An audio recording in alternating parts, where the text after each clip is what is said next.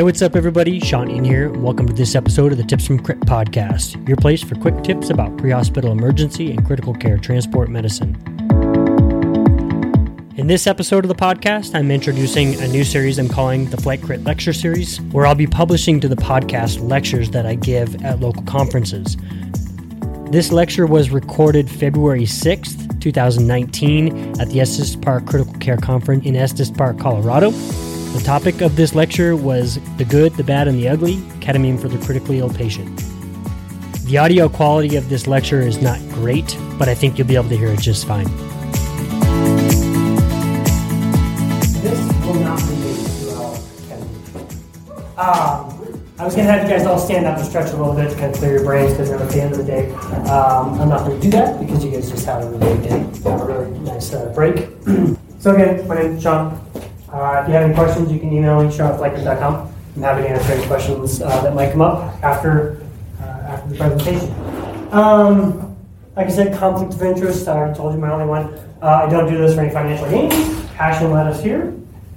That's why we do this. We come to conferences like this because we're passionate about what we do, and we want to make the best decisions for our patients along the way. This is kind of how I felt when I was told that it was going to be a 2-hour lecture on ketamine. And I kind of felt like I was falling down this crazy ketamine hole. I felt like somebody was giving me a dose of ketamine. So, if you don't know these guys, this is Salim Razir. This is Ruben Strayer. Of course, most of us know Scott Wenger. These are the kind of the guys that are giving this kind of lecture. So it's a little intimidating to come and speak to you guys on a topic that usually these kind of guys are talking about. I don't claim to be an expert about critical care, and I don't claim to be an expert about ketamine.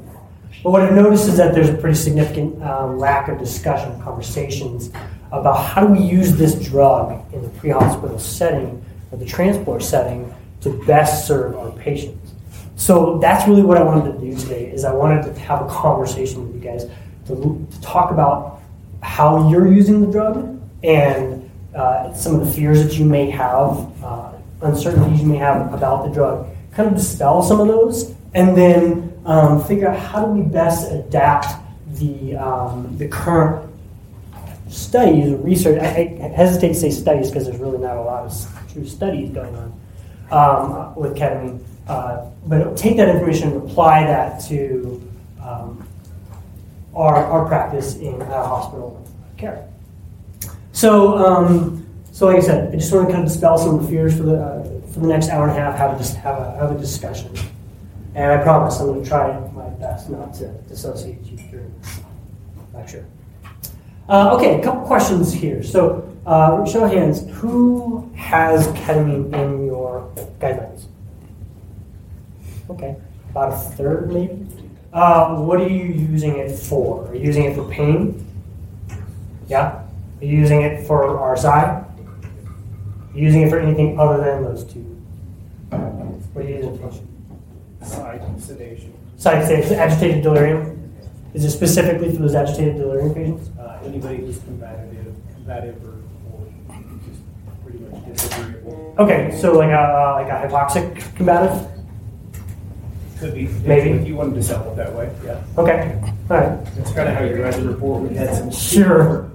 high that we've given it to, or For those of you who are using it for pain, what's your dose? 0.3 mg per kg? Anybody else doing anything other than 0.3 mg per kg? 0.5? Okay. What about RSI? What's your dose? 2 milligrams per kg. 2 mg per kg? Glad to hear that. During this presentation, I'm hopefully going to convince you that those 0.3 mg per kg for analgesia and the 1 mg per kg for sedation is the wrong way for us to be dosing this medication. We'll get to that again.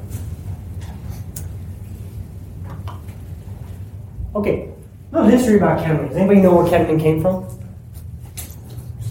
Ketamine is a derivative of PCP. PCP was developed in the late 50s for anesthesia, for battle injuries. And it had a lot of the same properties that ketamine has. It was great at dealing with pain, it was great at dissociating patients, but Of course, we all know PCP's got this really bad side effect of causing people to go crazy. Right? So in the early 60s, they started re-engineering ketamine to make those emergence phenomena, those psychosis phenomena, a little bit less severe and less shorter in duration. And that's when they did ketamine. So over the years, ketamine's gone through a number of kind of highs and lows. In the late 60s, it was being used for field anesthesia during the Vietnam War. And then in the 70s was when it started becoming popular for recreational use. And that's when it really started to get a bad rap. As the years went by, they started finding more uses for ketamine from all things like neuropathic pain to complex regional pain syndrome that should be reversed. Basically, some kind of neurologic type pain. Antidepressants. Okay, all the way through. More recently, in 2013. ACEP, or the American College of Emergency Physicians, started recognizing ketamine as being an effective drug for procedural sedation and analgesia in the emergency department. 2017, they then enacted policies that said this is also safe for analgesia, and that was very quickly adopted by the Emergency Nurse Association as well. You didn't know this in 2001 or 2018, January 1st, 2018, Colorado Chapter 2 finally adopted ketamine into our Chapter 2 guidelines, and they made it a non-waivered medication for the critical care paramedics. So if you are licensed by the state with your PCC, then it does not require a waiver by your medical director. Okay, so what I'm trying to show you is that it has evolved to become a more accepted medication in our industry. And as you are finding out, more and more physicians are getting on board with ketamine for the pre-hospital use, and we're starting to see waivers pop up all over the place to allow us to use this medication for so many new uses. This here is just kind of the Chapter 2 guidelines. You can see down here under the critical care formulary, ketamine, and they don't specify what you can use ketamine for. So it's basically whatever your physician wants to write into your policies. And it just states here that basically your physician advisor is responsible for providing education that will bring your knowledge base up to an appropriate level in order to be able to safely utilize this drug. All right, so what is ketamine? Anybody tell me what ketamine is? It's a sedative, yeah. It's an analgesic. How does it work in the body? Dissociates. Right? What does dissociate mean? Takes you to La La Land. We'll talk about that in a minute, yeah. Ketamine technically is classified as a non-competitive NMDA receptor antagonist. Okay? NMDA is an acronym of like everything else in this industry. And this here is kind of a graphic representation of what an NMDA receptor is. These are receptors, these are ion channels primarily in the nervous system. And what happens is they're non-competitive because they have this allosteric binding site right here. The typical trigger for this gate to open up is glutamate and glycine. Okay? And there's this separate binding site that ketamine can come into, and it can basically block the activity of this channel. Okay? What this channel does is it allows cations to flow across and transmit signals within the central nervous system, brain, and spinal cord. Okay? So that's what it is. Here in the spinal cord, and here primarily in the limbic system, it's pretty complex where these particular receptors are found, but in the thalamus, which is right here, and then the whole limbic system, which is responsible for what? What's the limbic system responsible for? Communicating sensory input to your cortex, where it's then stored as a memory. So if these signals are blocked here, you can't form memories. Okay? Who remembers your afferent and efferent nerve tracts? What's afferent? Efferent or exit. What's that? Efferent are your exit nerves.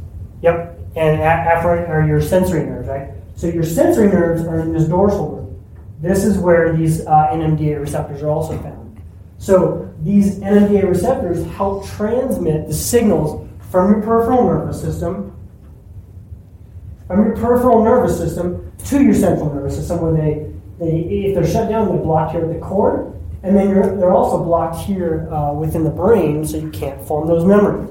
Essentially, you're completely separating the peripheral nervous system, your sensory input organs, from the central nervous system, where that information is interpreted, right? You interpret pain, you interpret visual input, you interpret sound. When somebody is fully dissociated, they call this, there's a term of sensory deprivation, where the patient, their ears are working, their eyes are working, their sensory organs and their fingers are working, but that signal cannot get to the nervous system and to the brain where it can make sense of it. Okay? So they have complete isolation of sensory input. The beautiful thing about that is, remember where I said these NMDA receptors are? They're up here in the limbic system, right? There is no effect to your brain center where your respiratory center is. So this is why patients who are given disassociated doses of ketamine, it preserves their respiratory drive. There's no suppression of your respiratory center down here in your pons medulla. Okay? All right. They're essentially awake but unconscious. These patients, oftentimes their eyes will be open, but they will not respond to you. So after the event of ketamine, we started figuring out, like, this is a really good drug that we could use in medicine. There's always this push, like, how do we classify this drug, right? So they looked at the two typical classification groups, one of them being general anesthesia. And the definition is up here, but then basically with general anesthesia, and they say they're unconscious, they don't have any sensation of pain, right? That sounds good. That's what we talked about with ketamine. But there's typically a loss of ability to preserve or to maintain your respiratory drive and your gag reflex, right? So that doesn't work with ketamine. So then they started looking at sedation. When I said, okay, minimal sedation, it produces anxiolysis and leaves apprehension. Okay, that's good, yeah. Depression of consciousness, sometimes, yeah. They can still respond, not so much, because when patients are really dissociated, they don't respond to the stimuli. Then down here in deep sedation, they talk about depression of consciousness, may not be able to maintain their airway reflexes. That didn't work either. Okay. So that's when they came up with this definition, dissociative sedation. They're dissociated. It's a trance-like cataleptic state characterized by profound analgesia and amnesia. If your sensory organs cannot transmit that sensation of pain to your brain, you have no way of detecting it. So there's complete isolation of pain and amnesia. The limbic system is blocked. You cannot form those memories with retention of the protective airway reflexes. The brain stem is not affected. Beautiful. So that is where this definition of dissociative sedation comes in. Okay, I want everybody to, we're going to do a little exercise here. I told you this is going to be a conversation, so you'll just get to stand. I want everybody to close your eyes. Everybody close your eyes. Promise me you're going to keep them closed. If you don't keep them closed, keep your mouth shut and don't ruin it for the rest of the people. All right, with your eyes closed, what am I holding in my hand? Why can't you tell? Can't see. Okay, go ahead and open your eyes. This is in honor of, we're in Estes where they moose, and this actually belongs to my son. He's a daycare, so I stole it from his bed. Right, that is an example of dissociation, right? The fact that you couldn't see that I was holding a moose in my hand doesn't change the fact that the moose wasn't there. You had no memory, except for the fact that you then opened your eyes, that I had a moose in my hand, right? You, by closing your eyes, you are dissociating your brain from your eyeballs, from the stimuli, right? Your brain and your eyeballs from the stimuli, right? That's essentially what's happening with ketamine. Okay? It's turning off. It's pulling the blinds over your central nervous system and preventing you from forming those memories. Make sense? That's why our patients can have profound injuries, and when we dissociate them, they have no memory of that. We can put in chest tubes. We can do surgical cracks, things like that, and they have no memory of it.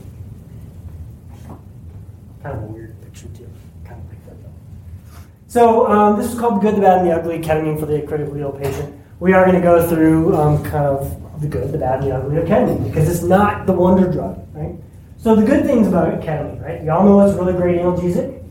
We know it's got really good sedative properties. It's anesthetic, meaning it provides good analgesia and lack of memory formation. Anti-epileptic, right? They're finding that it's pretty effective at blocking seizures. We're going to talk more about that later on. The current research right now with ketamine, and this is not really going to affect us in the pre-hospital setting, but they're finding it's really effective as an antidepressant in managing and treating PTSD and chronic migraines. It's pretty amazing. Some of the other properties about ketamine, it is a sympathomimetic. We know that it's a very potent bronchodilator, although the mechanisms by which that works is a little bit unclear. The evidence hasn't quite vetted out whether or not that's just simply a catecholamine response, or if it's an actual property of ketamine itself. It does seem to have some kind of anticholinergic properties in some studies, although, as we're going to talk about in a little bit, it can cause some hypersalivation. And like I mentioned, it preserves respiratory drive and protective airway reflexes. So these are all really good things about this drug. Key is the delivery. How do you deliver it? Do you deliver it by IV push, IV drip, intranasal, intramuscular? It can even be given orally. We're not going to talk about oral ketamine because it's not appropriate in our setting, but two, the bioavailability of the drug is significantly decreased with oral administration. It's what they call a first-pass drug, where it gets profoundly metabolized. Almost 80% of the drug is transformed the first time it goes through the liver. And so that's why we avoid these oral administrations of ketamine. All right, so before we start getting into some of the specifics of the drug, I do want to talk about this thing called the dose-response curve. Anybody heard of the dose-response curve? The dose-response curve is basically a correlation between the dose of drug that we give somebody and the response that we intend to give, to see with that drug. And every single drug has a dose-response curve. Okay? As the dose goes up, we expect to see an increase in the expected result up to a point of maximal efficiency. Now, some drugs don't plateau. Some drugs will continue to go up. And what we end up seeing is things like respiratory depression, hypotension, things of that nature. This is just a comparison showing you a little bit more, kind of illustrating these different dose response curves.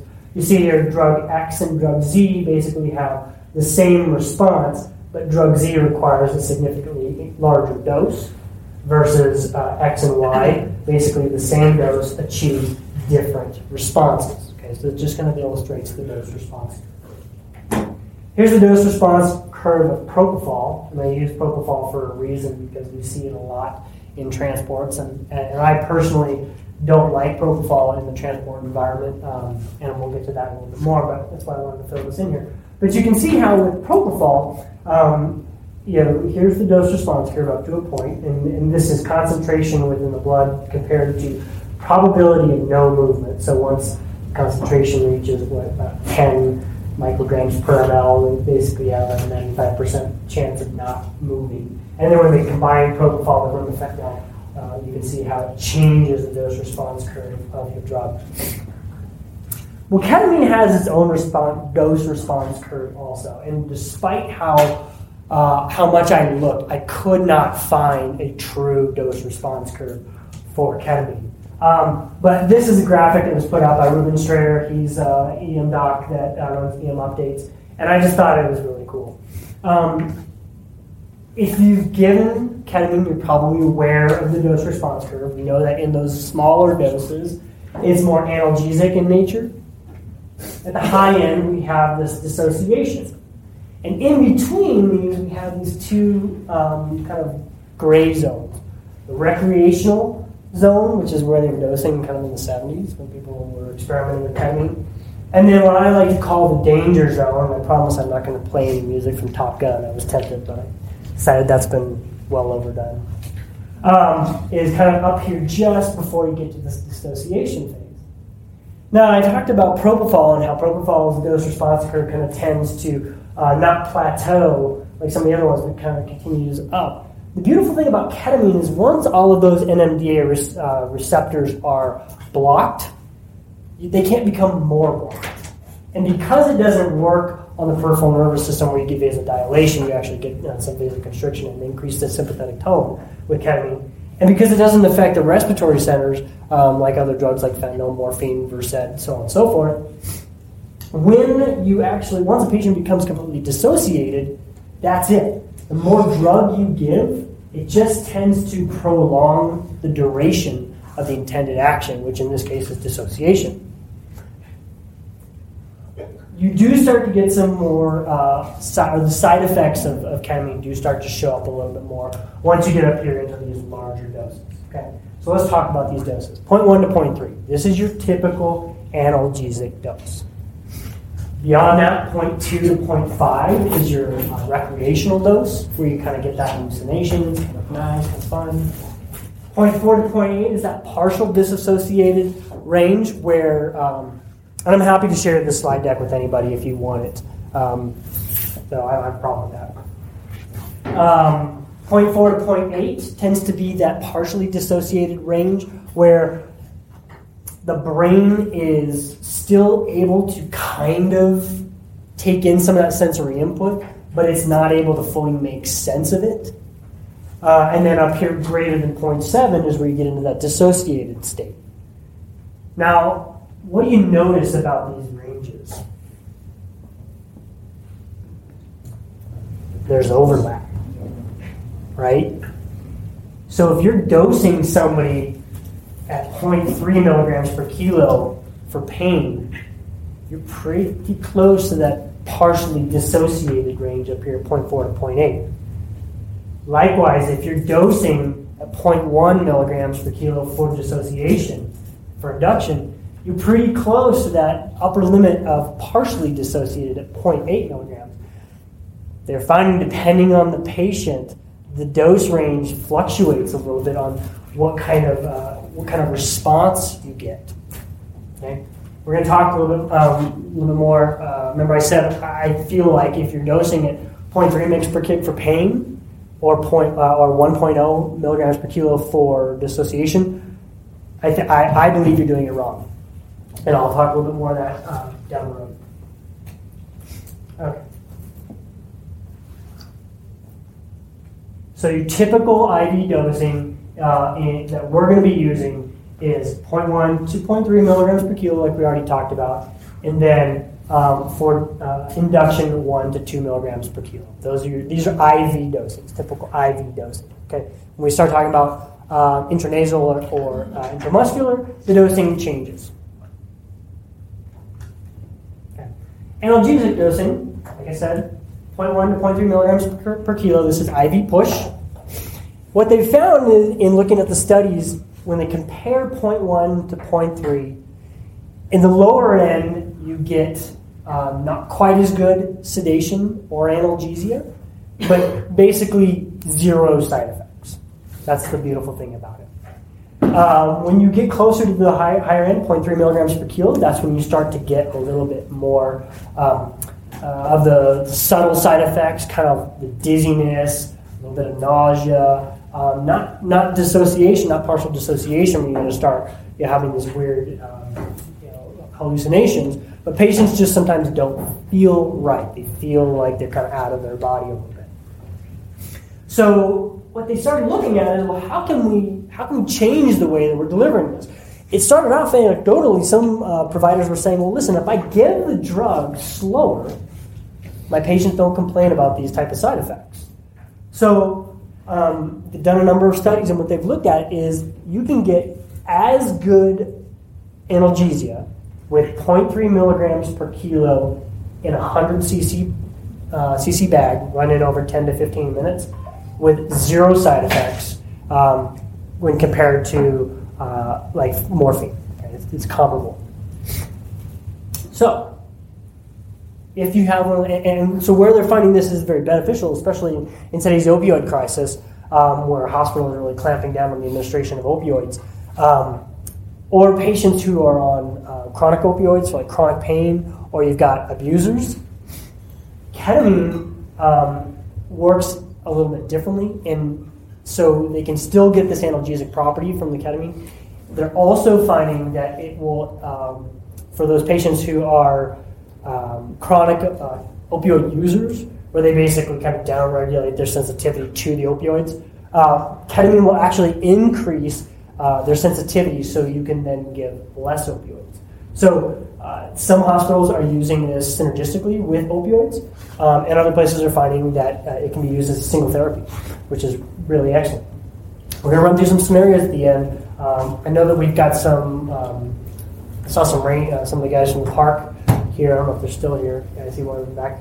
And then anybody else that, I know the gang from Estes Park, you guys will sometimes go into the park, right, and help with prolonging patient care, right?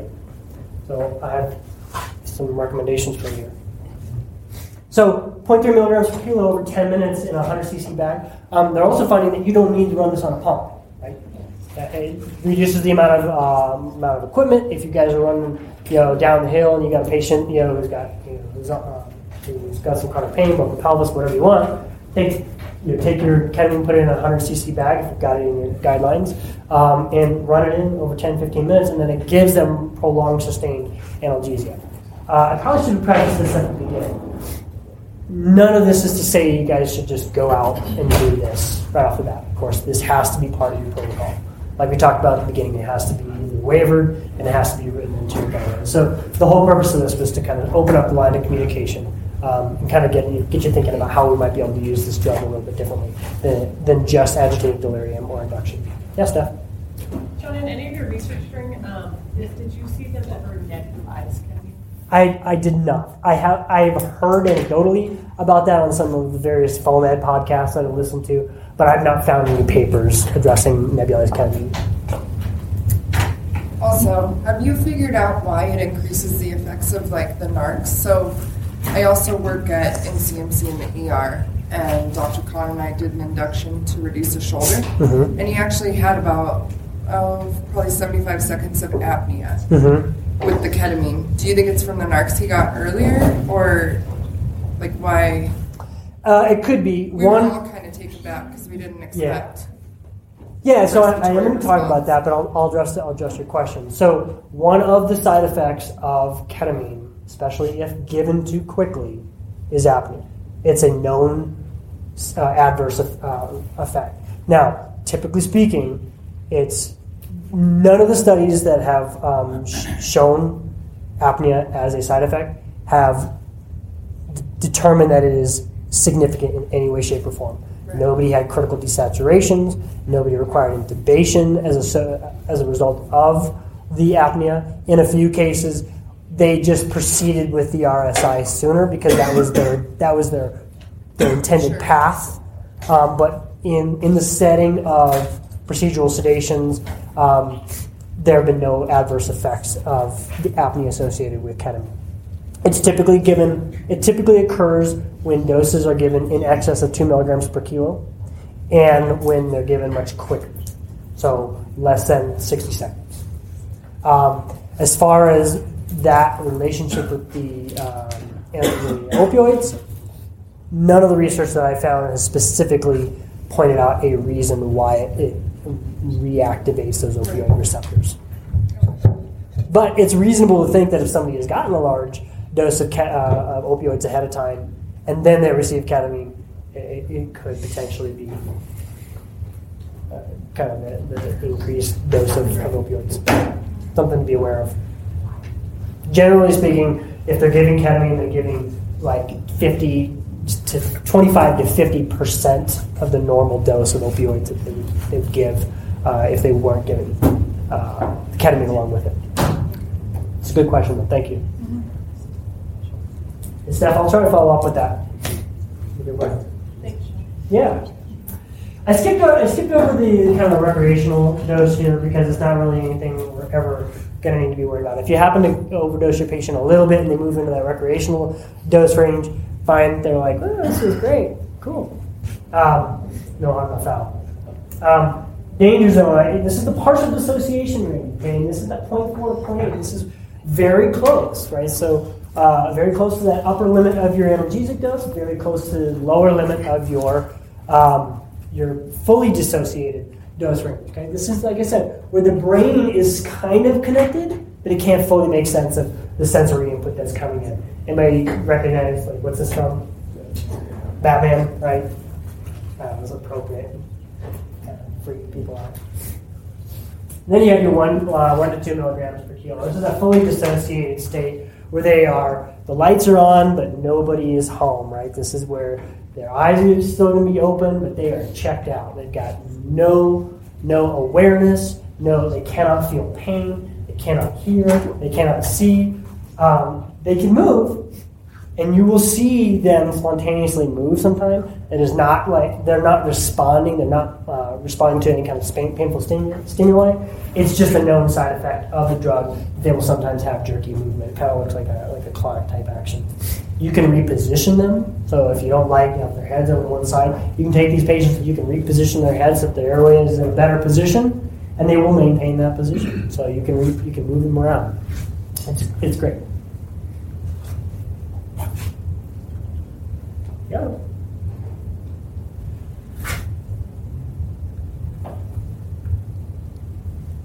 All right. So that was IV ketamine. We can give intramuscular as well, right? Primarily, this is going to be given for those agitated delirium patients, okay? Those combative patients that just want to fight. They're hyper-adrenergic states where we have to gain rapid control of these patients for their safety and for the safety of us. Typical dose is 3 to 5 milligrams per kilo given into a large muscle. I've even seen it given directly through the clothes. Okay? So the point here is you've got to get somewhat control over them. You don't want to be fighting with them to try and get an IV. You do a big dose, you give it to them IM, and within 30 to 60 seconds, they're fully dissociated, and they're generally dissociated for anywhere between 5 and 20 minutes. Plenty of time to get your restraints on, kind of interrupts that hyperadrenergic state, and now you can then get some benzos on board and try to keep them sedated and get them through that emergent situation. I don't really have a whole lot more to say about that. There's not been any report that I've seen that would suggest the sympathetic or the catecholamine release associated with ketamine has any effect on these agitated delirium, these hyperadrenergic state patients. Not seen that. There have been some reports about cardiovascular collapse after getting ketamine, and we'll talk about that in just a minute. Intranasal, 0.5 to 9 milligrams per kilo. Now, I put this in here because that dose range, that 9 milligrams per kilo, because that's what ACEP is referencing. I'll tell you that I've seen really good response to intranasal ketamine in pediatrics in the lower dose range, the 0.1, 0.3, 0.5 on the high end. Okay, I've never seen or heard of anybody having to go as high as 9 milligrams per kilo intranasal. However, that's what ACEP is talking about. That's what ACEP references. So, why would we do this intranasal ketamine? Well, primarily we do it on kids. As you will see maybe down the road, we might try it in seizures, although by the time we get to this, we should have IV access. It's predominantly used for procedural sedation in kiddos in the ER for minor laceration repair, setting a dislocated or fractured limb, anything that is not going to require long-term IV access, but we don't want to give them. We don't want to subject them to a a distressing procedure, right? It doesn't matter how we dress up our IVs. Oh, hey, here's a little teddy bear. It's going to be okay. No. They don't see this. When a kid sees you coming at them with a needle, this is what they see, right? So my suggestion is give them the darn teddy bear to cuddle up with, and then give them a little shot of intranasal ketamine. It's going to chill them out. It's going to take the edge off. Then you can do the procedure, whether that be starting an IV, whether that be debriding a wound, irrigating a wound, reducing a fractured wrist if you're part of that. It's going to preserve the respiratory drive. It's going to take the edge off, and kids don't have any of the side effects, like the emergence phenomena that we hear about with adults. It just doesn't happen in kids. Zero risk of complications. They even go as far as to say that procedural sedation with ketamine for pediatrics in the ER doesn't require any advanced monitoring. You don't need cardiac monitors. You don't need O2 sats. You don't need any of that stuff. You just need one person to perform the procedure and another person to observe the individual. What did I want to say about it? There was something else I wanted to say about that.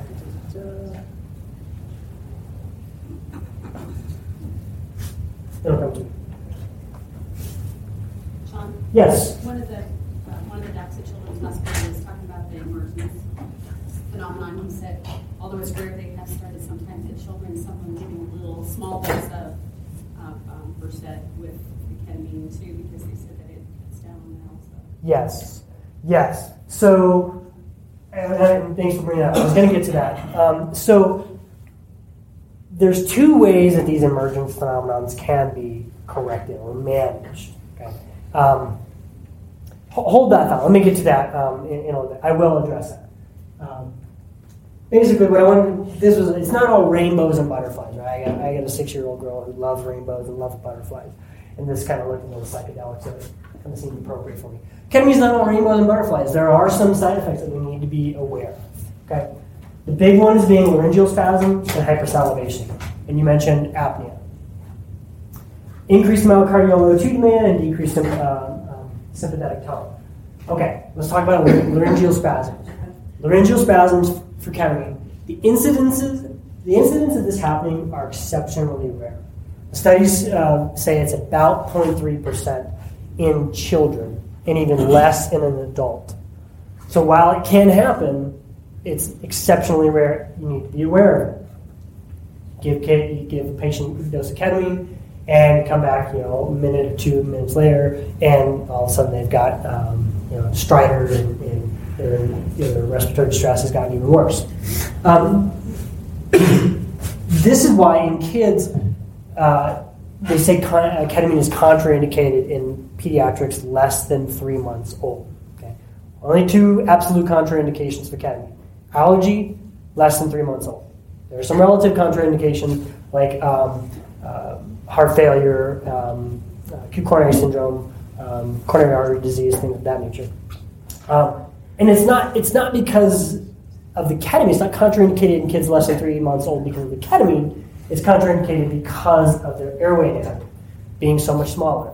If they were to have an incident of laryngeal spasm, it basically is just so much worse that they just say, don't even risk it. Okay, so. If you were to actually see an incident of laryngeal spasm in a patient who you gave ketamine to, the way you're going to manage this is gentle positive pressure, might be BVM with a PEEP valve, CPAP. It's not, the larynx doesn't slam closed so tightly that you can't get air past it. Just need a little bit of constant pressure. Typically what happens is you're going to have to proceed to RSI. Now, I just heard about this Larson's point. Anyone, our ICU nurses or anybody in here heard of Larson's point before? I'd never heard of it until I started researching this presentation. Larson's point, I want everybody to feel along their jawbone and go up as high as you possibly can, kind of like you're going to do a jaw thrust, but even higher, right where you hit the TM joint, and right behind the earlobe. That is Larson's point, and if you push in on that soft tissue and forward, the thought is that there's a pressure point there. Causes a large support of the laryngeal spasm notch.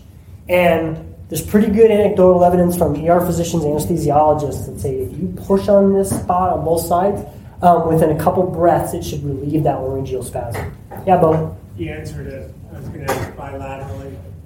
What I've read is bilateral. Both sides, push as hard as you can, forward. They're not sure if it's just because of the fact that you're doing a jaw thrust, but it seems to be specific to doing a jaw thrust with pressure on that particular point. I think it might be related to a pressure point there that relaxes those the larynx.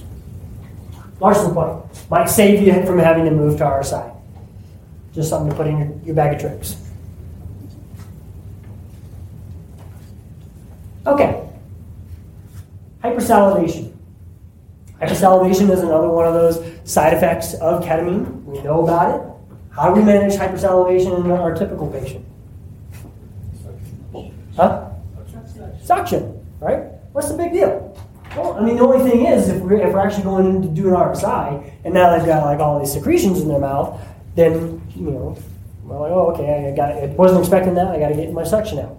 In the ER, they'll use things like atropine. You might try that. Not that it is in most protocols. I've not seen atropine in a protocol specifically for hypersalivation associated with ketamine. It's not that common. It's and it's typically in doses greater than 2 milligrams per kilo. It's 2.5 to 3 milligrams per kilo IV. They had to use that. They used some medicine when they were bringing those kids out at night, because they had to have them dosed up on ketamine for hours, and they had to redose it. But they had them on a mask to go under the water, and they give them something. I don't remember what it was, but they give them something to keep them from hypersalivating, so they wouldn't choke them as big. Could have been glycopyrrolate, which is glycopyrrolate. That's what they'll use in the OR, anesthesiologists, and the doctors will use glycopyrrolate as well if they're going to do like an awake intubation. For the patient who's still conscious and sitting upright, they'll dry their mouth out, give them a dose like glycopyrrolate before they'll dissociate them, just to keep everything nice and clean. Yeah. But yeah, I don't have really anything else to say about that, except we manage patients all the time who have contaminated airways, right? We suction, we do what we can, we position them, no harm, no foul. The only thing is if you are treating a patient with ketamine for pain, it might be something to be a little bit aware of, okay, just so that it doesn't catch you by surprise. Apnea. Okay? You mentioned apnea. Typically, like I said, apnea is a known side effect of rapid, large doses of ketamine. If you're sticking with that 1 to 2 milligrams per kilo, you're giving it over 60 seconds. Typically, we don't see this. If we do see apnea associated with ketamine, it's typically very short-lived, 75 seconds, a minute and a half. That's longer than I've heard. Usually 15 to 30 seconds. There's usually no desaturation during that time. If you're starting to get uncomfortable with the fact the patient's not breathing, give them a couple gentle breaths with BVM. Usually within, like I said, 10 to 15 seconds, they'll start breathing on their own, and then you can proceed with your procedure. They're going to continue to remain dissociated for anywhere from 5 to 20 minutes, just depending on their individual hemodynamics, their individual blood chemistry, and their hemodynamic status. Okay, mentioned increased cardiac. I mentioned that at the beginning of this section about cardiac ischemia. So there have been some reports of patients suffering sudden cardiac arrests associated with induction doses of ketamine. Not really sure why this happens. The suspicion is, from looking at the literature, is that it is associated more with the increased myocardial O2 demand as opposed to the actual drug itself.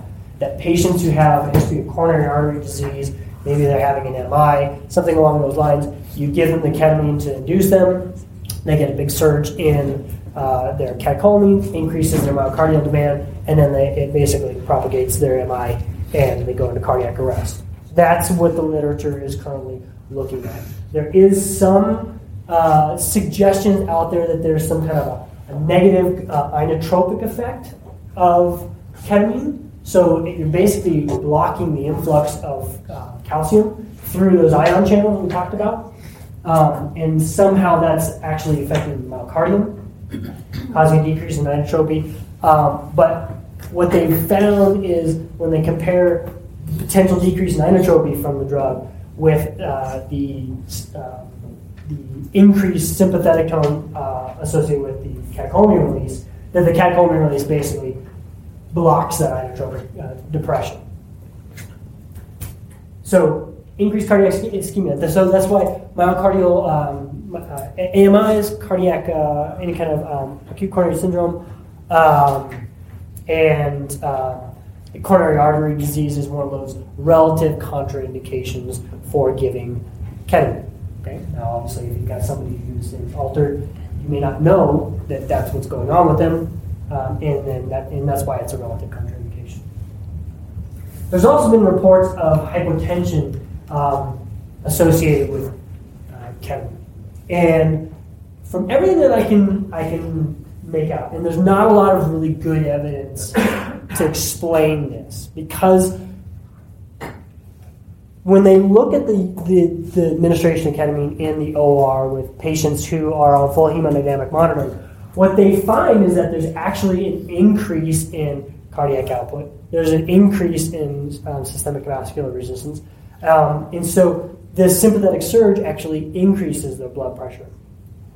What I have been able to kind of deduce from all the papers that I've read is, and just kind of through anecdotal discussions, is I believe that this has more to do with blocking of the intrinsic sympathetic surge that we have when we are in extremis, right? If we are in severe pain, or if we are in, our bodies are in that fight or flight mode, we have these huge adrenaline dumps, right?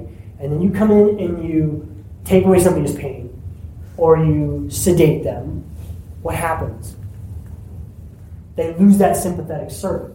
And even though the ketamine induces a little bit of increased sympathetic tone, I don't think that it's going to be enough to combat the intrinsic sympathetic surge, and that's why you get a decrease in blood pressure. So if somebody's really running in the red, they're really amped up, trying to maintain their cardiac output, their coronary perfusion, their hemodynamic status based on whatever's going on, maybe they're hypovolemic and everything's clamped down, and then you take away that sympathetic drive, it makes sense that they're probably going to drop their blood pressure a little bit. So, just another reason why we need to, even if we're going to be giving ketamine, we need to resuscitate before we intubate, right? I always want to make sure that our patients have got necessary fluid, we've got pressors ready. If we have push pressors, make sure we have that stuff ready, because even with something that's supposed to be hemodynamically stable, we can still have drops in blood pressure. Okay, any questions so far? We talked about the good stuff, ketamine, the bad stuff, ketamine. Anything so far before we move on to the ugly stuff? All right, emergence syndrome, partial dissociation, and wake paralysis. So remember we talked about emergence syndrome, and I talked about how we've got this dosing continuum. Okay, when we give somebody a dose of ketamine is very lipid soluble. It binds and it can pass through that blood-brain barrier very quickly. The plasma concentrations stay very low. It binds to the receptor sites in the central nervous system through the blood-brain barrier, and we get rapid blockage of those NMDA receptors. These patients move up through this whole continuum. They move up through it so quickly that we don't even see it. Problem is the medication starts to be metabolized, they come back down through this curve as well. And that's when we start to see this partial dissociation, the emergence phenomenon. The emergence phenomenon is nothing different than partial dissociation. We just see it when they are emerging from their dissociated state. Well, if we're giving a patient this drug in the field, especially those of you who might be doing RSI at the patient's bedside and then transporting to the local ER, if you're getting to the ER in less than 20 minutes from the time you perform the procedure, you're probably never even going to see this emergence phenomenon occur. It's when you have these prolonged transport times, or at the hospital, you say, oh yeah, I RSI'd the patient with ketamine. Great. They're going to, hopefully, if they're thinking, they're going to be expecting that as this patient starts to metabolize that ketamine, they might have this emergence phenomenon. How do we manage this? Okay, we'll talk about that Versed. The studies have shown that benzodiazepine, whether it's Versed, Valium, Ativan, whatever it may be, is very effective at blunting that emergence phenomenon. Now, there is some debate whether or not it should be given at the time of induction, or what we're seeing happen more commonly is that doctors in the ICUs and the ER, they're waiting until the patient starts to emerge from their dissociative state, and then if they start to experience these undesired effects, these hallucinations, then they'll give them the benzos, mostly because they want to save benzos. Like, why give a drug to somebody who may or may not need it? It doesn't occur every time. I think they say it occurs in about 20% of patients who get ketamine for dissociation. They will have some kind of uncomfortable side effect as they start to emerge from their dissociated state. Generally speaking, it's like 0.5 to 1 milligram. I think anywhere from 0.5 to 2 milligrams of Versed. Small doses just kind of takes the edge off, and it essentially eliminates the emergence syndrome entirely. Questions about that? Did I answer your question, Rudy? Yeah, I was just commenting. Yeah. Yeah, that's cool. Do the patients, do they remember any of that stuff as they're coming out? If you don't treat it, they can absolutely, yes, because the brain is starting, those receptor sites are starting to open up, the limbic system is starting to work, and they will form memories. So do they still Crazy say that memories. they come out the way that they went under? Say that again? Do they still say that they come out the way they went under? Yeah. Yeah. So that's kind of how we can help manage this.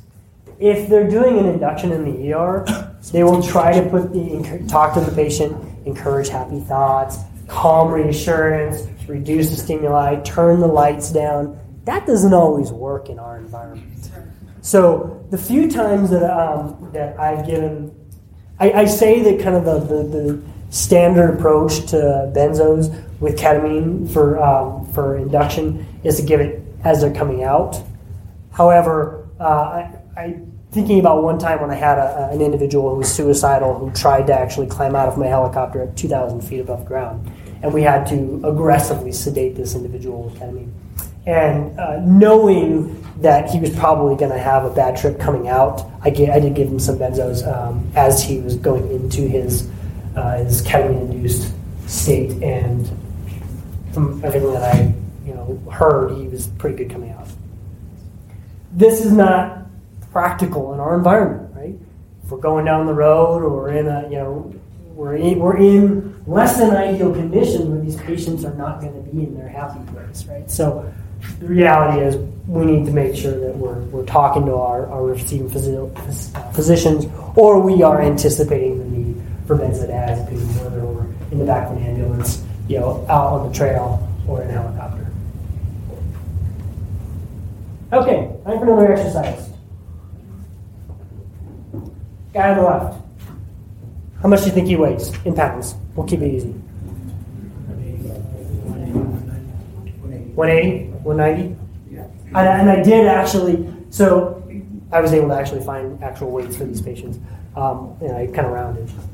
But 180, 190? Okay. I wasn't supposed to do that. Actually, 210. Oh, wow. If you dose this guy at 180, where are you on that dose response curve? You're low. What about her? Little girl in the middle. 35. 30, 35. Oops, hello. 40 pounds. What about the gal on the end? 130? 140. 140? 130. 2 for 1. Yeah. Whatever. Say words. We're okay at estimating weights, but typically we underestimate.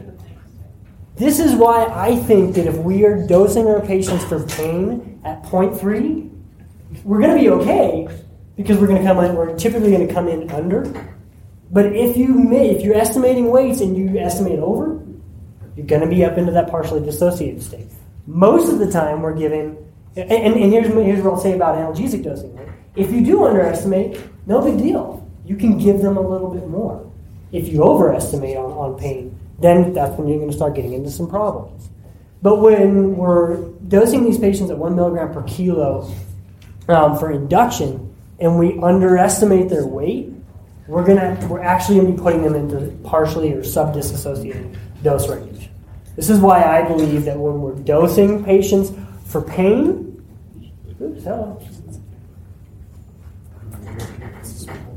I talked about that. When we're dosing patients for pain, we go small.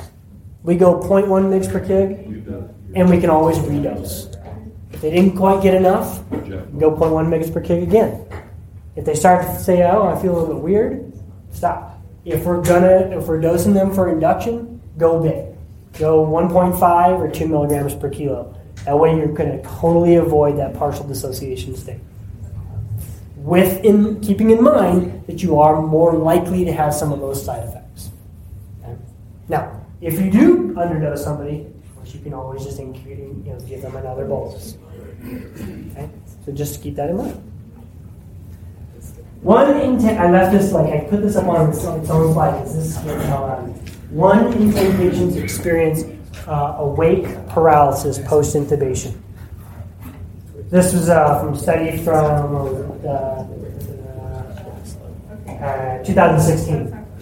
Inadequate sedation during therapeutic paralysis. Okay? That's kind of scary to me. Intubation, this was taken from the most recent edition of Air Medical Journal. Intubation using rocuronium increases the patient's risk of wakeful paralysis. Right? That makes sense, right? Paralyzed longer. And we're all giving rock now, most of us. Ketamine's duration, 3 to 20 minutes. Pretty good. Look at the duration of paralysis for ketamine or for rocuronium. 35 to 45 minutes. Vecuronium is even longer, 40 to 45. So we need to be thinking about during our pre-intubation state, if we're going to be giving ketamine, they're going to be dissociated for longer. So don't fall into that false comfort zone of, oh, I've got time. Like etomidate, we know it's going to be gone in a couple minutes. We've got to be getting on our post-intubation sedation. You should be planning your post-intubation sedation during the pre-intubation phase so that once the patient's intubated, the tube is secured, you're ready to go with your post-intubation sedation package. Whether that be fentanyl Versed, whether that be propofol, I don't like, or ketamine. We're talking about ketamine infusion, okay? Because ketamine can be given, you can redose it, you can also run it as an infusion for post-intubation sedation. Don't let your patient be that one that is awake and paralyzed. It's terrifying.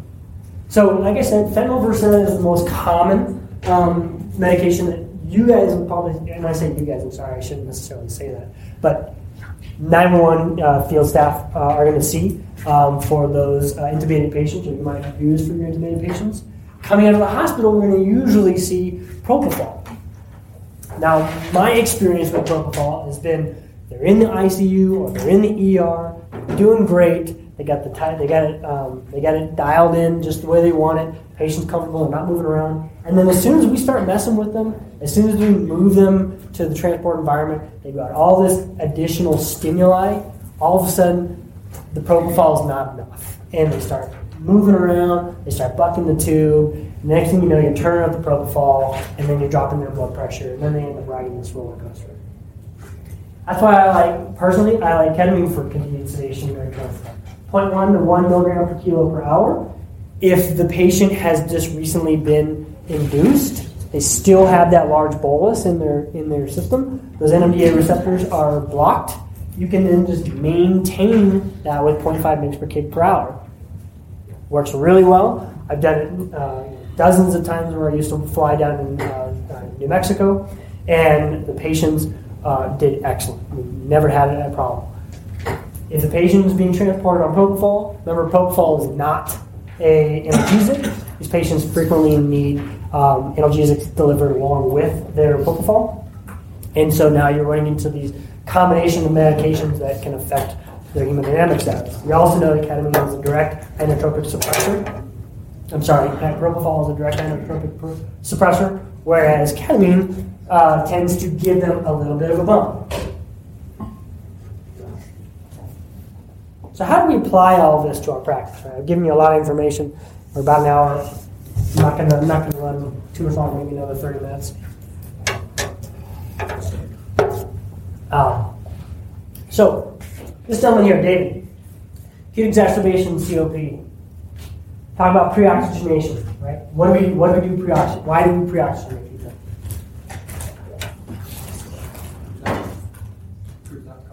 Does improve outcomes, yeah. Okay. All patients less than 95% should get pre-oxygenation. This is time to hemoglobin desaturation, okay? What you'll see here in obese patients, normal, moderately ill. I'm sorry, this is a normal child, moderately ill, and then a normal adult. Okay, their O2 stats are 100%. You can see how quickly they fall off. I would argue to say that in a obese patient who is also sick, you may only have 30 seconds to maybe 90 seconds of good oxygenation time before they fall off that oxygen curve. Could be even shorter, like I said, for 10 to 15 seconds. This is why we pre-oxygenate our patient. So the goal here is complete arterial tissue venous O2 saturation and complete nitrogen washout. We've probably all heard all kinds of podcasts and read studies and heard people talk about delayed sequence intubation, and that's essentially what we're talking about. For pre-oxygenation, we'll make sure we're sitting these patients up. Nasal cannula at 15 liters, allow breather at 15. Use a PEEP valve if necessary if they're not coming up. 3 minutes of tidal volume breathing, meaning the normal tidal volume for 3 minutes, or it will say 8 vital capacity breaths, 8 to 10 vital capacity breaths. That blows out all that nitrogen. Let the patient breathe through the bag. Positive pressure ventilation only if their respirations are inadequate. All right. This is talking about adding PEEP, which I'm not going to cover right now because we're talking about ketamine. How does this relate to ketamine? Right, remember we talked about this gentleman here. David has acute exacerbation of COPD. He's hypoxic and he's agitated. So we cannot probably get masks on this guy to get him pre-oxygenated, right? So this is where this delayed sequence intubation comes in here. And this is ketamine for procedure. This is procedural sedation for the procedure of pre-oxygenation. We can use ketamine to facilitate calming him down and letting us pre-oxygenate this guy. Facilitate pre-oxygenation in the setting of agitation, preventing pre-ox. Right? We don't want to just go ahead, paralyze these patients, and go ahead with our RSI because they fall off the curve and they have a critical desaturation. Now they have anoxic brain injury, or they go with VFib. Why do we say 95? 92 is another critical one. You look at this curve here, low risk critical desaturation. As they fall, this is the SpO2 versus PaO2, the correlation. Right? We're saying that a patient who's at about 90 to 92, we say this is 90, come up here, this is 95. You can see right about 95, 92, their PaO2 is still above 60. That's where we want our PaO2. But once their SpO2 starts to drop below 92, they fall off this curve. Their PaO2 has a critical desaturation. They fall off this oxygenation curve. Okay? We can't measure PaO2 without a gas, but we can measure SpO2. Now, a patient who is more sick, a more critically ill patient, they will fall off this curve a lot faster. So if we've got a patient who's hanging out here at 92, 94, and we go ahead and we RSI them without adequate pre-oxygenation, what happens is they fall off this curve really fast. And now we have a VFib arrest and they have, a critical deoxygenation event. That's where pre-oxygenation comes in. We need to optimize their oxygenation so that they don't have these events. We can do that with ketamine to try and facilitate that oxygenation. Okay? 1 to 1.5 to 2. Essentially what you're doing is you're giving your induction dose of ketamine early, then getting your masks on. You've got 5 to 20 minutes of time in order to get them pre-oxygenated, get all of your equipment set up. Then, once you're ready to go, you've gotten good 3 minutes of pre-oxygenation and nitrogen washout, then you can go ahead with your RSI, push your paralytics. You don't need to worry about redosing your ketamine because they're already dissociated, and unless you've had some reason where you've gone way long on your setup, or the patient's got some weird physiology or metabolism where they're burning through the ketamine much quicker, you should have plenty of time to facilitate your RSI without having to redose them. Just a quick review here. I kind of combined 2 slide decks here. Once those 2 sats reach 95, then you start your 3 minutes of nitrogen washout. Here are some of your pros: improve patient safety, like you said, reduce risk of gastric inflation because the ketamine allows them to continue to breathe. You're not bagging these patients; they are breathing the 100% oxygen that you're delivering them with your positive pressure, but you're not bagging them. That's the beautiful thing about ketamine. Like I said, it preserves the respiratory drive, so they will breathe through the drug. There are some cons, like we talked about. Requires a little bit of additional time. Risk of drug reactions. Underdosing, which we already talked about. Hypersalivation, just be aware of it. Suction after suction, ready.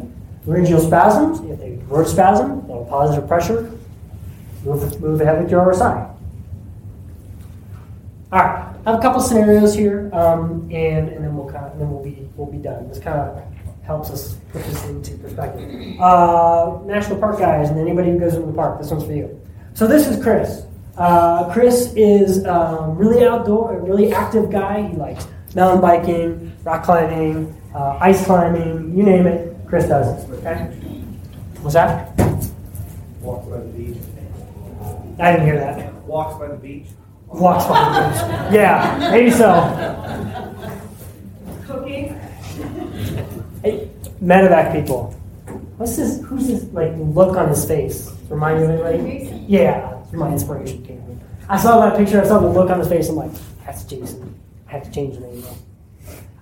So on the day that you guys are going to encounter Chris, he was out climbing with some friends, and when this picture was taken, he had no idea what he was in store for.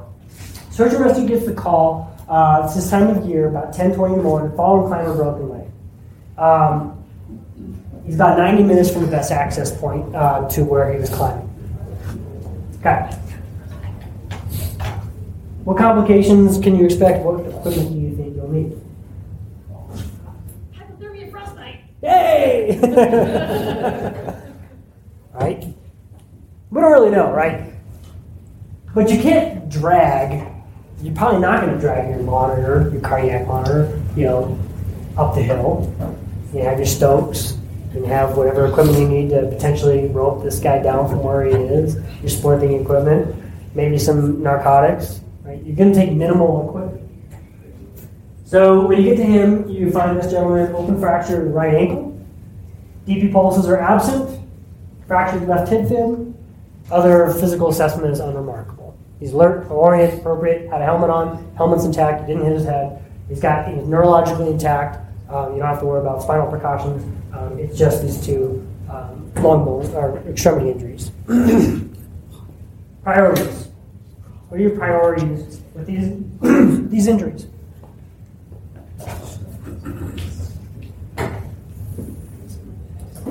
Okay, I hear some whispering. Perfusion is fun. Perfusion? I heard perfusion? Perfusion what? Tell me what. Perfusion. You don't have any pulses, so you're going to have to straighten that out before you can get it out of there. Or else Yeah. you'll lose that foot. Anybody had a severely dislocated joint before? Yeah. How did you feel when they reduced it?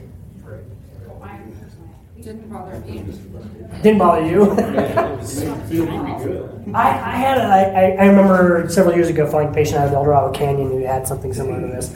Open fracture of his right ankle where he fell and he caught the wall. And we flew to Denver Health, and to watch those residents there reduce this ankle because he had absent pulses, he was so tight in his ankle that the resident, who was a big guy, was like pulling with all he could to try and get this ankle straight before they then reduced it. He was working. Fortunately, they dissociated the guy. I hate to remember that. But I thought, oh my God, that was so brutal. But that's all they do. They basically exaggerate the degree, whichever way the ankle is, to kind of relieve any binding point on the joint, pull, and then realign. It was awful. But you're right, yeah, this guy's going to lose his foot. Not only is it the time that he's already been up there, but it's the time to get him packaged and the time to get him out. You've got to reduce that foot. Otherwise, he's going to lose it. So reduce the ankle fracture, stabilize the injuries, and manage pain during extrication. All right. Doesn't that give you so ketamine, right? Stable.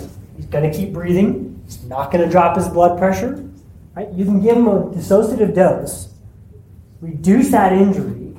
You're going to have 5 to 20 minutes of full dissociation. Somebody's probably going to have to be at the patient's head, monitoring his respiration, monitoring for some kind of secretions.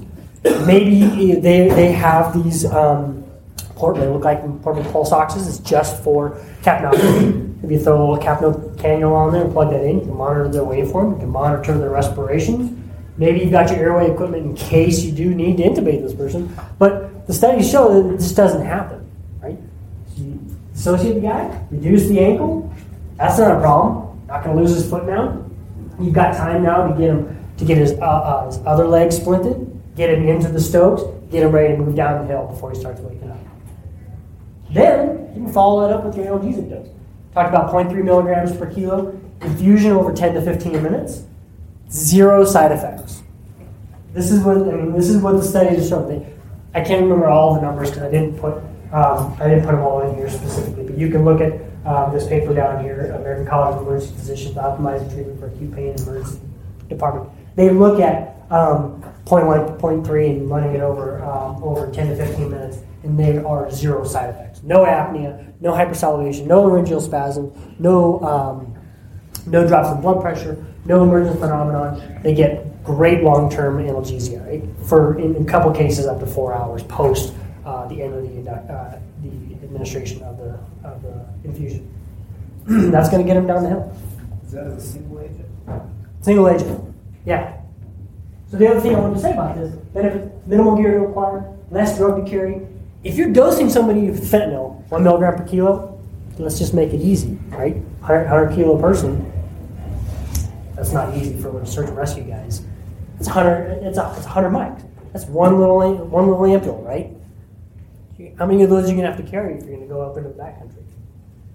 What if you had to stay overnight, right? That was the whole purpose of this picture. What if you had to stay overnight with that person? And I'm going to need ketamine. What's that? I'm going to need some ketamine. Right. I mean, our ketamine vials are 500 milligrams per vial, right? If you're giving 0.3 milligrams per kilo, and you're getting sustained pain relief, 100 kilo guy, that's 30 milligrams. That's like 16 doses. Carry 1 vial. It's a whole lot less to carry. Just something to think about. I don't know. And if you are going to be giving opioids on top of ketamine, you can use less opioids. So if you are part of a search and rescue team and you're having to spend 24 hours out in the overnight trying to get somebody out of a tough area, you're going to be able to manage their pain, your own. I don't know. I don't judge. For longer using less medications. All right. This is Diane. Diane's 43 years old. Mother of 3. Ran off the road. She's on her way home from dropping her kids off at ballet or whatever. Semi-truck crosses the center line, runs her off the road. On scene, she's unresponsive, intubated in the field, taken to the local ER. Taken to boom. Can't see that at all. CT scan showed large subarachnoid hemorrhage with midline shift.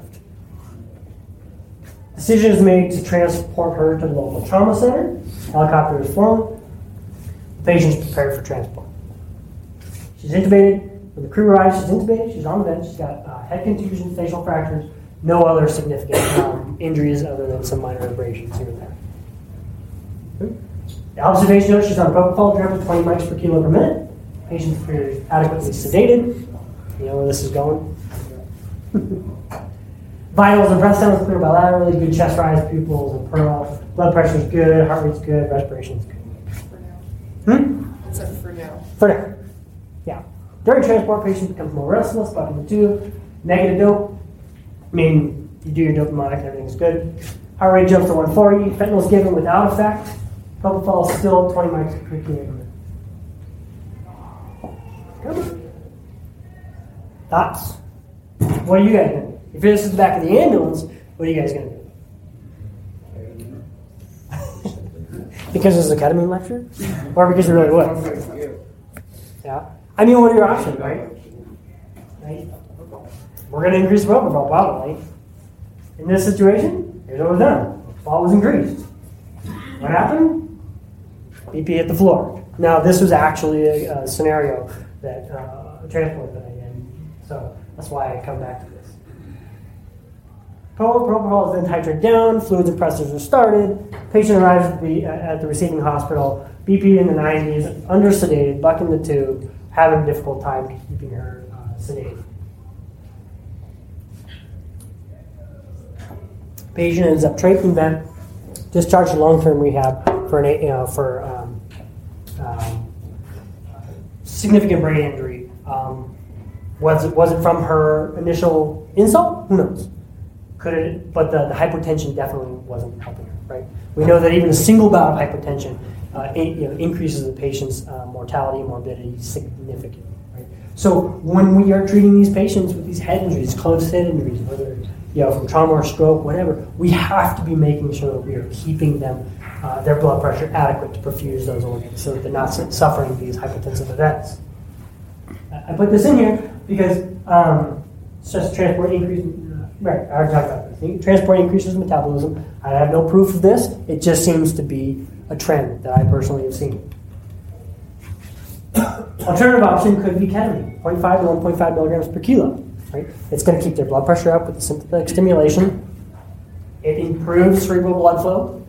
You have people, there used to be this big argument that, you can't give ketamine to these head injury patients because it increases their ICP. Well, that's not actually true. Hemodynamically stable, improves cerebral blood flow, no significant effect on ICP. Here's a study that was done where they looked at ICPs. On the left, you have patients, these are all, I think this was like a study of 82 events. Okay? On the left graph shows ICP, cerebral perfusion pressures, and mean arterial blood pressures, and how they responded after ketamine was given. Okay? You can see ketamine was given here. ICP dropped. Cerebral perfusion pressure increased. Mean arterial pressure decreased. Here's the big one that's affecting our brain. Over here, basically the same thing. These are patients who were given ketamine before going in for what they described as a potentially distressing intervention. Same thing.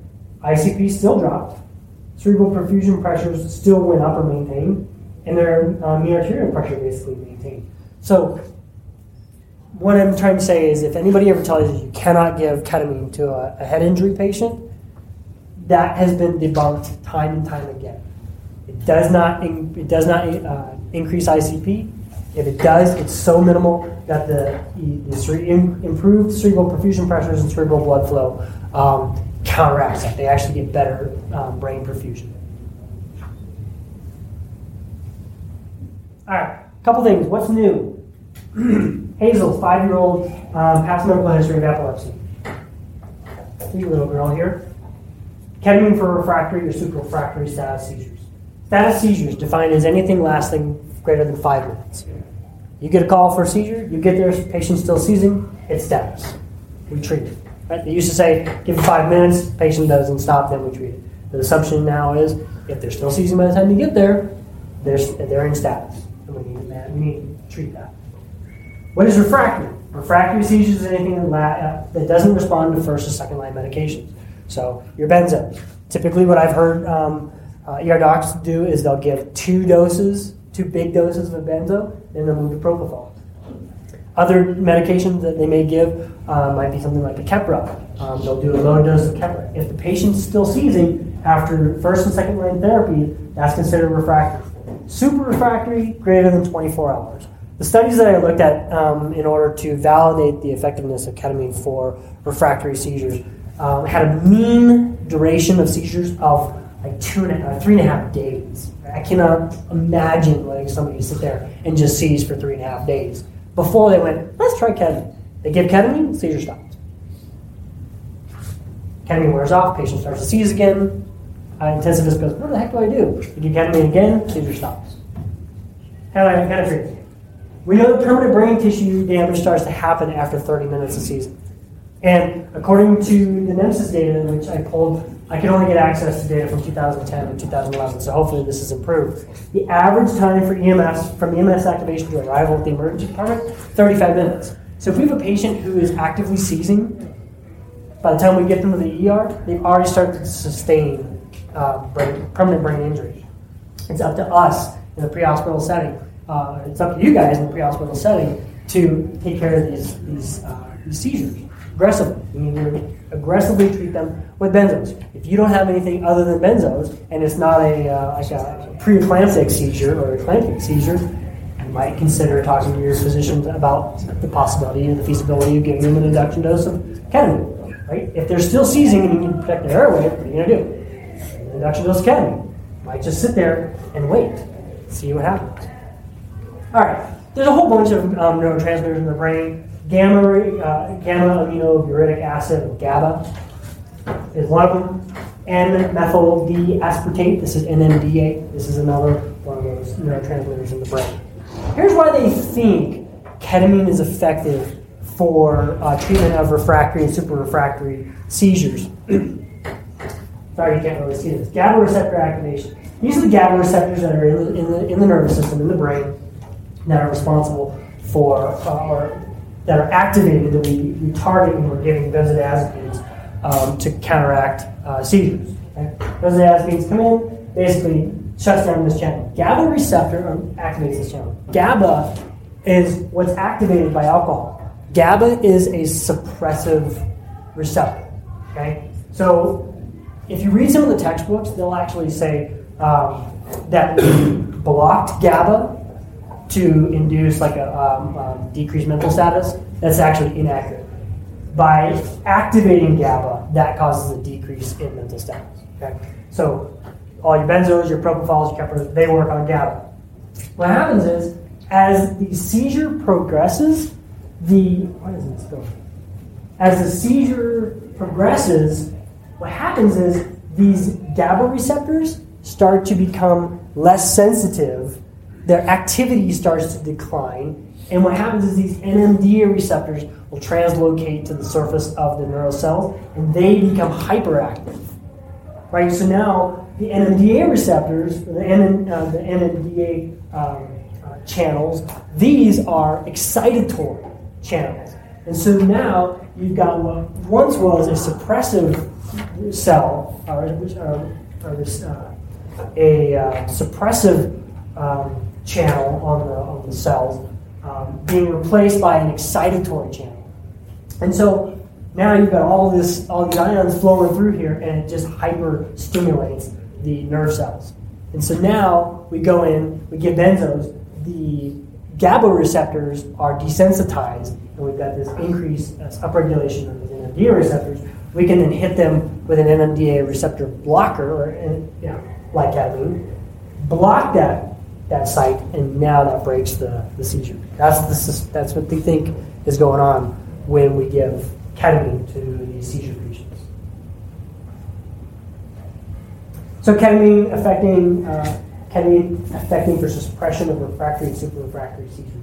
Ketamine is effective as first-line medication for suppression in 14 of 17 patients. Small cohort, small N. We don't have any large-scale studies just yet, but published in Clinical Neural News, this is an online site that kind of reports what's being published in the Journal of Clinical Neurology, and this was what I found. The statistic that was found: 4 out of 17 patients who received first-line ketamine had suppression of their seizures.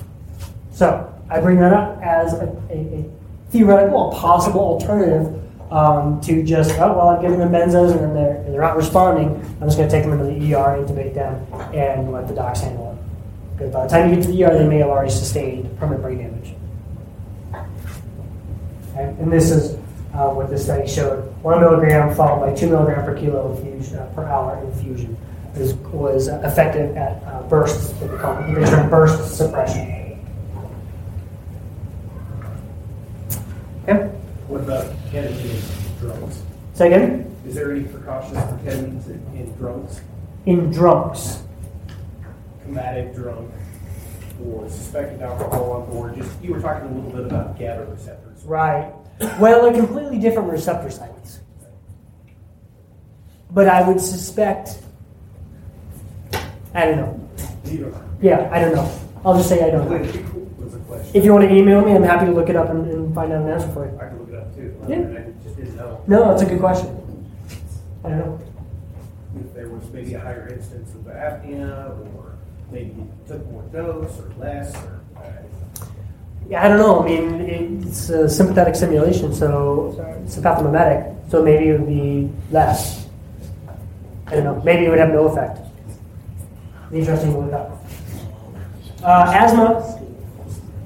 Real quick, this is Lizzie, 4 years old, less 15 flowers per family. History of asthma. Persistent asthma attack despite medications. That is the definition of refractory status asthmaticus. So they've gotten their nebulizer. That's not effective. It's not helping. They have their standard therapy, continuous nebs, steroids, epi-mag, fluid bolus, BiPAP. None of it's working. There are some studies that are small that have shown that patients who have received ketamine as first line, I shouldn't say first line because you're still going to do your continuous nebs, you're still going to run, do your IM epi, you're still going to do your steroids. But ketamine has actually been effective as a rescue therapy to prevent intubation. Patients who they said, okay, nothing's working, we are going to have to intubate this patient and continue them on the neb. They've given them a large bolus of ketamine, and it has, within a couple minutes, broken the asthma attack. Whether that is an increase in catecholamines from the sympathomimetic effects of the ketamine itself, or it is another mechanism of action, they haven't quite vetted that out yet. Something to think about. Last thing I'll leave you guys with, this is a gentleman, I changed his name. I use his name as Marco. This was a case that I had down in New Mexico a number of years ago. This gentleman had a history of depression, and he was from the reservation, and a history of attempted suicide attempts. On the night that I met him, he had taken a .30-06, put it underneath his chin, pulled the trigger. Basically blew off the entire front of his face. I got to him, I made contact, he made eye contact, he was, for all intents and purposes, GCS 15. He could follow, he could track, there was nothing. You couldn't even follow bubbles. Right? There was just so much mess in his face that my partner and I very quickly made a determination that if we tried to RSI this gentleman, he was probably going to drown in his own blood, and we were not going to be effective in getting a tube in. And we would then have to move to surgical cryo. Down in New Mexico, they're very weird about surgical airways. To be able to justify the inevitable surgical airway was a very difficult thing for us to do down there. So for us to say, this gentleman doesn't meet standard criteria for a surgical airway, which is can't oxygenate, can't ventilate, I'm going to surgical cryo. We didn't have that option with him. He was breathing well enough on his own by sitting forward and letting the blood drain. We handed him a Yankauer, clearing his airway that way. So our decision was we were going to haul ass to the closest trauma center, the closest ER, not the trauma center, the closest ER, and get some assistance with securing his airway, and then proceed to the trauma center from there. We were able to sit the patient up. We were able to spray his face with epi. We were able to pack it as best as we could with gauze to try and control the bleeding. We handed it in the Yankauer, and we hauled ass to the local ER. On short final to the ER, this is at night, under green lights in the helicopter, he arrested. Respiratory arrest, they saw the pulse. My partner immediately reached over. We were in a Augusta 109 where in that particular aircraft, I sit facing aft, my partner sits facing forward, and the patient is sitting right here. His head is sitting upright like this. I saw the patient do this, and we're like, oh crap, we're in trouble. My partner immediately reaches over, grabs his face, tries to open up his airway, tries to digitally intubate him while I'm getting out the cric equipment. I ended up standing up over this gentleman doing my first ever surgical cric at night, goggles on my head, bouncing off the ceiling, on short final to the pad, get the tube in, and go inside. And the door slides open. It's my medical director, and he's like, "Oh, you cracked him! Sweet, let's go inside." So this is what he looked like. What this is a king tube that the physician put into his mouth to try to tampen out some of the bleeding. You can kind of see you actually can't see the pilot down there, but anyway, surgical, there, right there, surgical airway down. There was no way we were actually going to be able to try and get a tube in this guy. In retrospect, we did a root cause analysis. The guy ended up dying. We did get him stabilized. We got him flown down to the trauma center, and he did end up dying. The root cause analysis we did after the fact for any major incident was what came out of it was Did you consider the fact, did I put it in here? No. Did you consider doing an awake surgical cryo with ketamine? No, of course I didn't. Down in New Mexico, the way they look at it is any RSI, drug-facilitated RSI must be full RSI, paralytic everything. But they don't consider a surgical airway RSI. So the thought is keep him sitting up when he's hemodynamically stable, we have good space in the back of the ambulance, he's still got a blood pressure, give him an induction dose of ketamine, keep him breathing, and then perform the surgical airway. Place the tube. Now we know we've got a secure airway. Now we can pack his face as much as we want, can control the bleeding, and there's no risk whatsoever of him bleeding to death, because that was his only injury. He bled to death from this. Okay? He bled to death from his facial injuries. So I take that with me, and I share that, because it may not necessarily be the first thing you think of. But if you have this patient with an inevitable surgical airway, and you're wondering, is RSI the best option with this person? And the decision is no. The next best thing might be to perform an awake surgical airway. It's something you're going to have to talk to your physician advisor about and see if that's something that might even be a possibility. But in that case, that would have been the best bet for him, and it probably would have saved his life. They could have done reconstruction, and he would have done okay. So, take-home points. Ketamine's reliable, produces analgesia and sedation, IM, IV intranasal, quick, effective, does not elevate ICP. I'm not going to go through all this. I talked a lot about this. This is kind of funny. It's definitely a polarizing medication. I hope that this presentation has gotten you thinking a little bit more about ketamine. I hope it's dispelled some of the fears that you may have about giving it, overdosing it, underdosing it, and whatever. And probably not a good thing to give it to your patient who's sitting in the waiting room. Just saying. What questions do you have? Yes, sir. At the beginning, you talked about Chapter 2 of the critical care paramedic scope. Yes. Where it's silent on the indications where it doesn't say you can only use it for these three things. Yes, sir.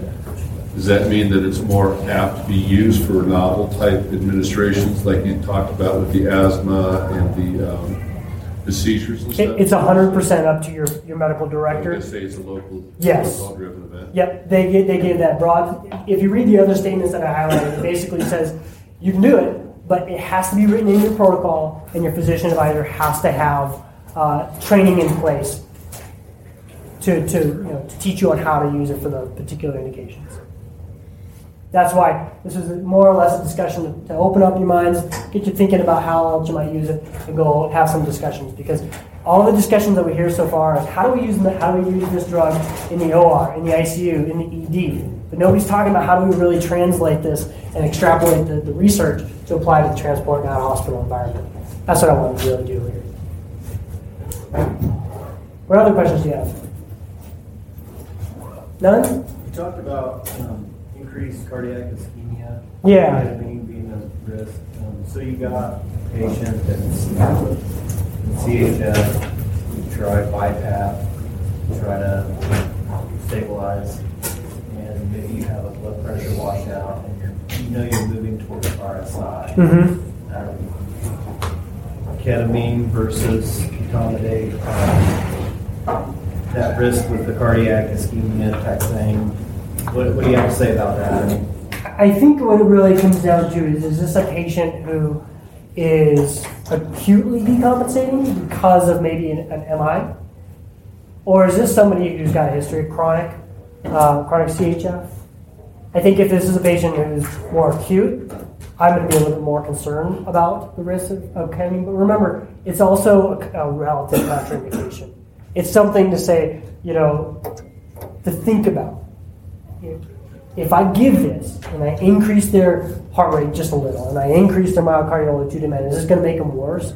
If this is a acute flash pulmonary edema, right, which typically is going to be your hypertensive CHF patients, the SCAPE patients, the sympathetic crashing acute pulmonary edema patient, then those patients, that's probably going to be some kind of an acute coronary event where I would avoid ketamine. But if this is somebody who's got a long history of CHF, where now they have some kind of exacerbation because they missed their meds or something like that, I might be a little bit more okay giving it.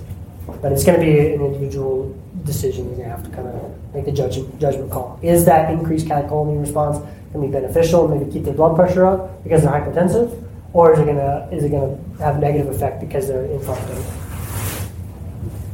That answer your question? Kind of. It's going to be a very case-by-case basis. Anything else? All right, guys. Enjoy your beers. If anybody wants to email me. That's all I have for this episode. I want to thank you for tuning in. I want to invite you to come on over to iTunes and subscribe to the show. That way you'll never miss new episodes of the podcast. If you have a question that you'd like featured on the podcast, head on over to askflightcrit.com and you can leave me a message right there from your smartphone or computer. Thanks so much, and remember, education is good, but excellence through collaboration is so much better. Fly safe and live well, and I'll catch you on the next episode of the Tips from Crit podcast. Bye for now.